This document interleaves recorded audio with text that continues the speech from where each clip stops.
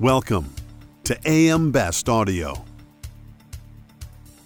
The pandemic, the war in Ukraine, and growing awareness of climate risk have heightened economic, social, and political uncertainty over the past 2 years. As a result, demands from stakeholders for action on environmental, social, and governance factors continue to intensify, according to the 2022 FM Global Resilience Index. I'm Lori Chortis for AM Best TV. Joining me now to talk about that and other findings from this year's annual index is Pentti Tofta, Staff Senior Vice President, Data Analytics at FM Global.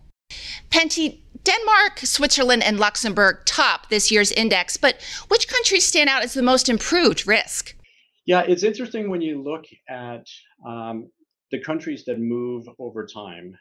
So a country like Belgium, for instance, over the past 5-6 years, every year they notch up one or two ranks in the index. And so they have always been in the top 20, but every year they get a little bit better.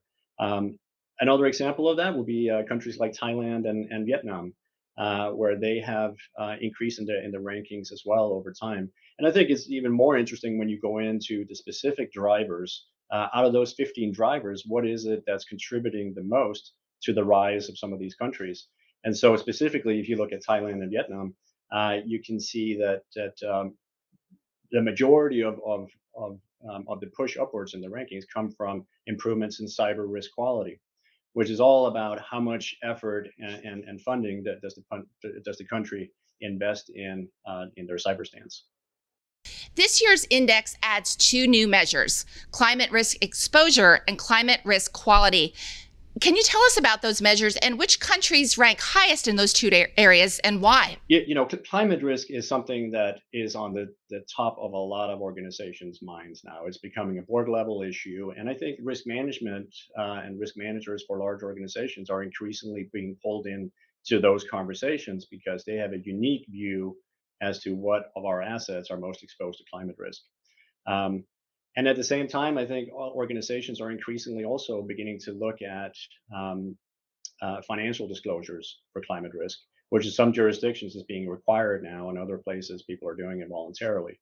And so that's the reason why we added those two drivers this year, they used to be blended together as just natural hazards, but now we've split out the seismic component of those to leave us with just the climate risk exposure and climate risk quality.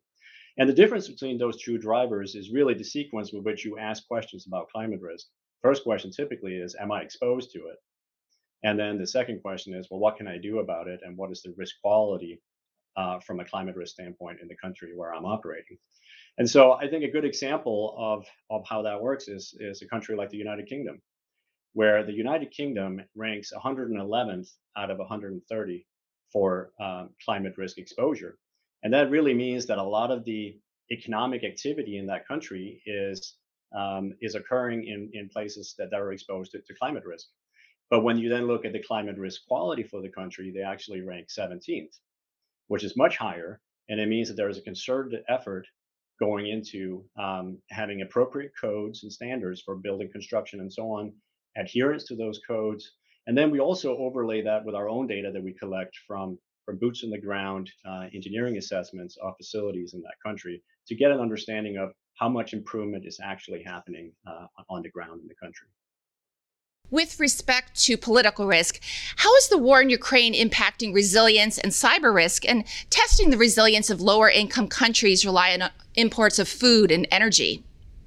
Yeah, I think one of the questions that I often get asked is about did the resilience index predict some of these geopolitical events that have happened around the world? And I think it's important to note this is not a predictive tool; it's a benchmarking tool. But when you go back and look at some of the events that have happened and see, well, what did the resilience index say about it at the time? There are some interesting findings. So, as an example, when you look at Ukraine and Russia, and particularly at the political risk driver, which is all about political risk in the context of the likelihood of political violence or overthrowing of a government or war, anything along those lines.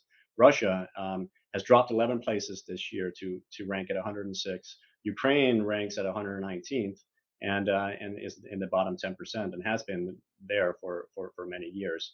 And this is part of reflection of this conflict is, even though the war started this year, the conflict goes back multiple years.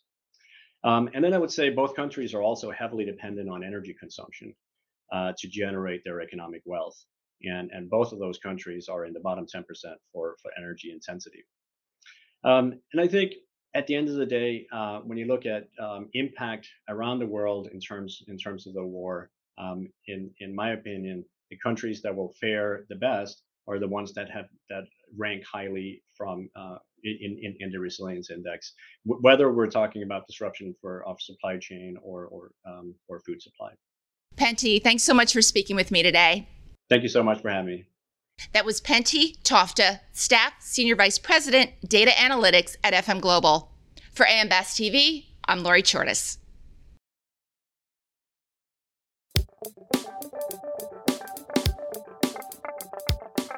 Looking to get the full attention of the insurance industry?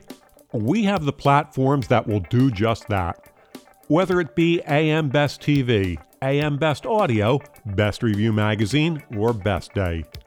Find out more by calling AM Best Advertising Sales at 908-439-2200, extension 5399, and have a great day.